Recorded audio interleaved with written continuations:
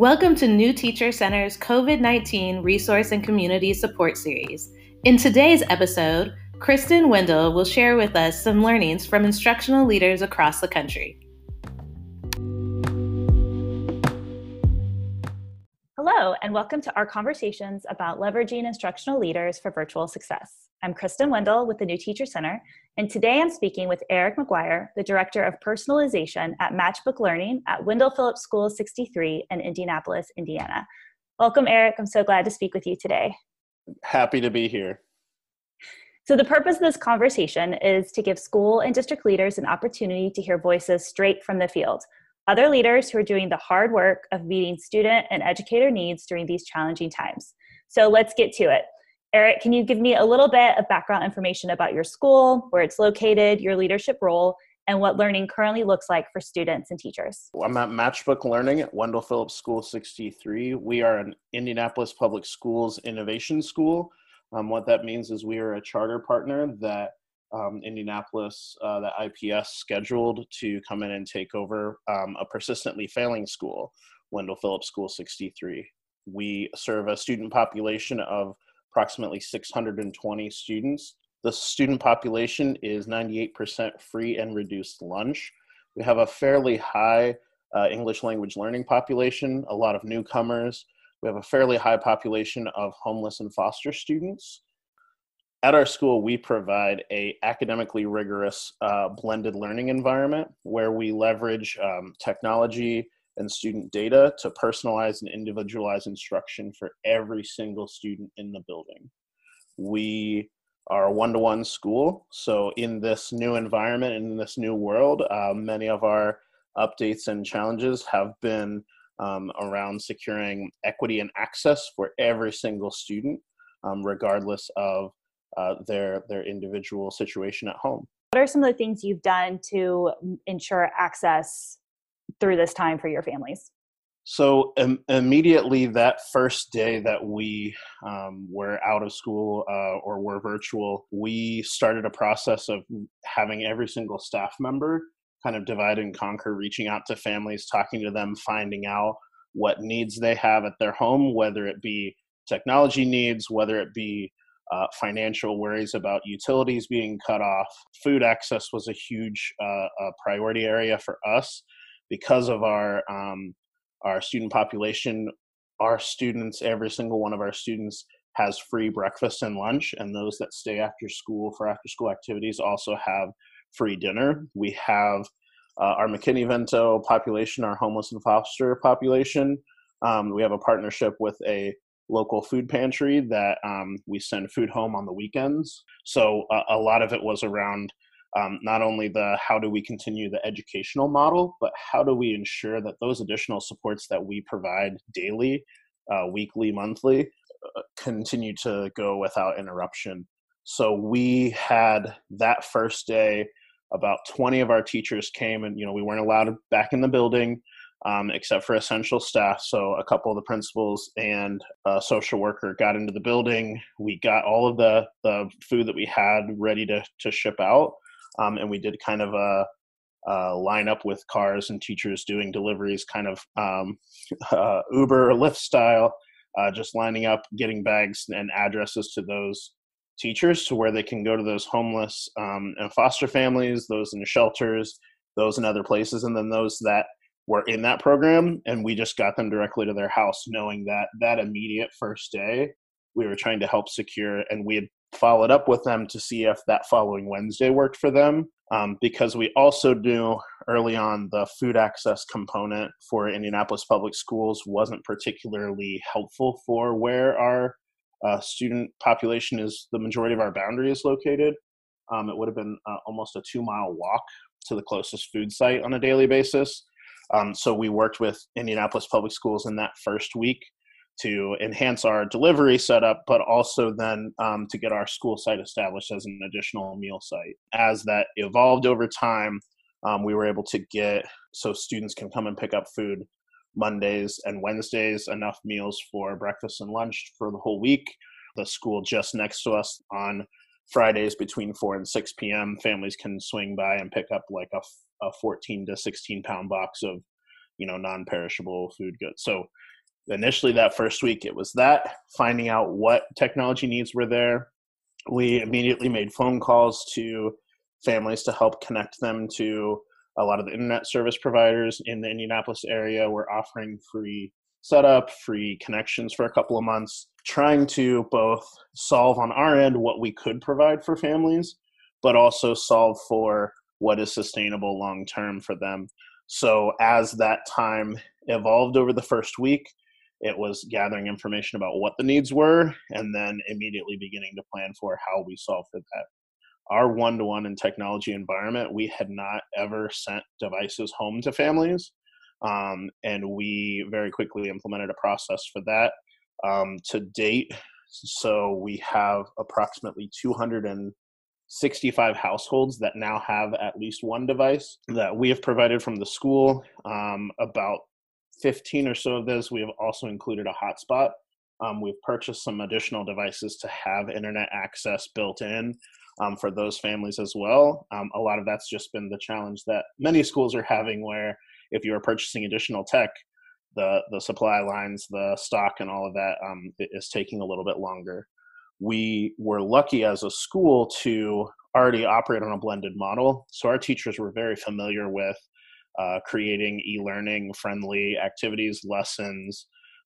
We were already fairly familiar with Zoom. So we had all the security protocols in place for password protections and all of that. The other thing we solved for that was a huge issue that I think other schools maybe took a little while to think through as well. We immediately, knowing that we were not going to be in the building regularly, we fairly quickly set up a Google Voice account with auto attendance that forwarded from our main school number. We initially were going to have like a list to send up to families of 12 or 15 numbers for the school to associate with different teams.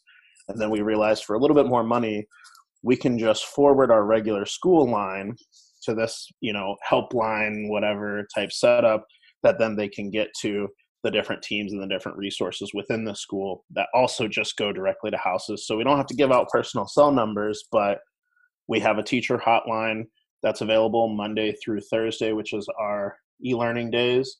If they can't get through, a line for the IT department. About 50% of our student population, Latinx families, one of the first options they have is assistance in Spanish. We have not only teachers that they have the availability, the EL teachers that they can connect with and get that information, but then our bilingual social worker has an option through there, and enrollment or just general inquiries. So we've really thought intentionally about how can we have that presence as if we are in session and operating to have those access for families, because the closest you can come to recreating that, the better they're gonna, families know our phone number. They might not remember every other thing or every other person that they need to get to, but we can get that access from them. Then our e-learning plan, we've been working really well with that. Part of my role has been overseeing student usage, and tracking trends on when are students logging in, what platforms are they using, how many of our teachers are active on certain days, just to try to make sure that we are optimizing that learning environment, knowing that we already serving a turnaround environment and serving a student population that has a lot of need. We couldn't miss even minutes of an instructional day, much less weeks and months. Can you talk a little bit about how you are sustaining relationships between teachers to teachers, leaders to teachers, and then also thinking about student relationships during this time? Absolutely. We instituted something in those first couple of days that we call a joyful content project. Essentially, as we had that, initial week of, okay, we're rolling out e-learning. We had some paper packets ready. We had a lot of things going out to families. We knew that our students have already come with a huge amount of trauma and some very difficult life circumstances. So in the time that we are trying to really roll out the best plan, what can we begin to do to get our faces out there, to get our personalities out there in a way that families can connect and see? So we began in that first week having teachers record videos of them reading picture books, singing songs, doing all kinds of just fun type things that we were posting across our social media. We were sending some links out directly to families on different videos that included both the access to resources and what we're doing and when we're going to be rolling out more information. But then, just fun, simple things like that. The local news covered one of our first virtual assemblies that we did. We used Zoom and a few other platforms and some video recording to make sure that we were able to post to YouTube kind of a video of what a typical assembly would be for our K through 2, kindergarten through second grade students, so that they got to still have some of that joy experience. As we've gone through and that's progressed, we've done some additional TikTok style videos. So 3-5 has theirs. The middle school team is working on one. We did a music sing-along with one of our school songs that we've been working on that we have just posted. And then we've even gone back and done and reposted or reshared some of our year in review videos, our basketball teams, our student broadcasts, all of those types of things, just to also give that additional flavor of school. And what's been great about that is we've had such a positive response to that from families, but even more so a positive response from our teachers. So when we have our bi-weekly all staff meetings, just the kudos that are shared, email back and forth, or people, if we watch part of a video, you can see the tears and the smiles and the hugs that are, shared virtually as best as possible. And it's something that I think, has a really uplifting effect for our students, because, the reality for many of them is, that there's going to be those additional supports and needs that they're going to have that are going to be either primary trauma or secondary trauma that some of our staff may be experiencing as well. On the staff side, our restorative and social work team has been thinking about and putting together some resources for additional supports, knowing that we haven't yet solved perfectly the secondary trauma that teachers may be experiencing in connecting with kids and hearing the stories of what's going on behind the academics right now. So we're working at putting together some support groups for that, some additional resources there. Thank you for sharing all of that. You mentioned a bi-weekly staff meeting. Can you talk a little bit more about how you've approached, either through your role or the leadership team in general, supporting kind of teacher growth and development as they've learned to lean into their changed roles in this time? I'll talk a little bit of timeline. So for our school, that Friday, March 13th was the first day of the closure. We had one academic week, and then it was going into 2-week spring break for us. Part of that 2-week spring break would have already been 3 to 4 days of professional development that we had scheduled. So we pivoted that to a virtual professional development session. And what we did is a lot of that was going to already be around school improvement planning, looking at survey data, looking at academic data, and beginning to formulate kind of next steps, which was great because that translated very well to Zoom, to creating breakout rooms for discussion.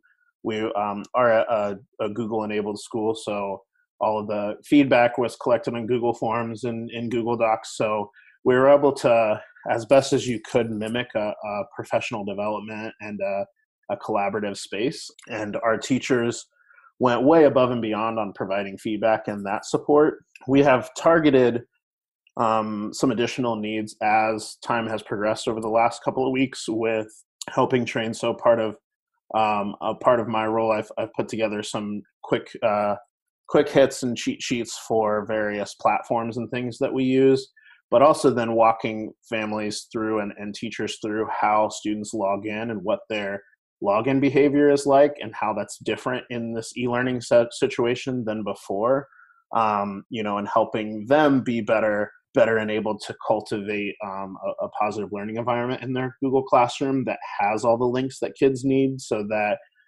if they are going outside of something that is approved, they're not consistently getting this is blocked, that is blocked, that they have the feel of, hey, I've got access to all of the academic and the schoolwork that I need. So every other week on Monday, we have about an hour and a half long Zoom session, we start that as we do every single school day, where we have a circle topic and we discuss. Now, usually we discuss that in large group, but on Zoom with 100, close to 100 staff members, that just doesn't work. So we have our prompt, and then we go into breakout rooms that are randomly assigned. So you have that time to go a little bit deeper with staff. And then since then, we've moved into targeting skills or additional sessions specific to the needs of the different grade bands. So the K2 band has worked with our reading specialists on some additional things for sight words, for skip counting, for a whole variety of different resources and things.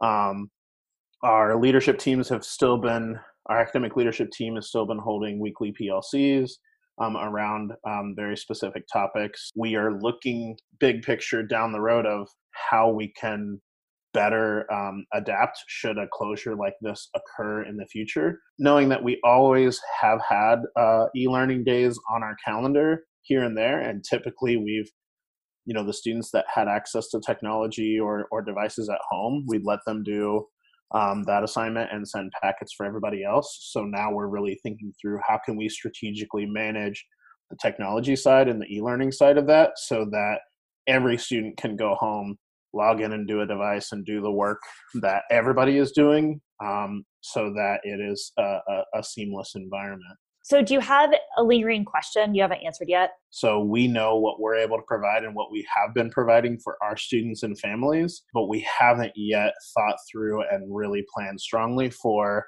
how do we support those families that maybe move into our boundary over the summer, maybe have come from, months of no school. That's kind of our big lingering question of how do we continue to enhance what we've offer, with that mind of really targeting those kids coming in new that maybe have had a much larger gap over this closure. I think that question is one that a lot of leaders are going to be wrestling with over the next few months. So I'm glad that you shared that with us. Finally, can you share a resource, maybe something you've watched or you've read or you listened that you think other leaders might find useful at this time? Probably one of the most helpful resources I've been sharing out with other leaders is really just directing them to our website to have them look at what we are doing, what we are offering, and how we're solving for a lot of these things. We've got on our main page our link to our home learning plan. We've got links to all the different resources. So if anybody out there wants to go and look at our website, it's www.matchbooklearningindy.org. We've got links to both the resources and things that are just on the parent side, the food resources, all those things, links to our Joyful Content Project, links to our how families log into our e-learning platforms. But all of that just in one place, knowing that we think and we feel fairly confident that we've solved a lot of some of the struggles that other schools may be having. And so feel free to go to that website to look at what we're doing, or even reach out to me on email from that homepage. I'm happy to help talk through and try to help solve some of the local issues you may be having as well. Fantastic. Eric, thank you so much for spending time discussing your school with me today.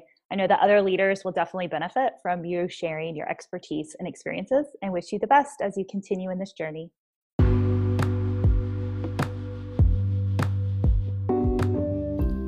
Thank you for joining us for today's episode. Here at New Teacher Center, we work to disrupt the predictability of educational inequities for systemically underserved students by accelerating educator effectiveness. We're here to support you through this challenging and unprecedented season. Please visit www.newteachercenter.org/COVID-19 for additional resources, communities of practice, and webinars to support you through this season. Be well.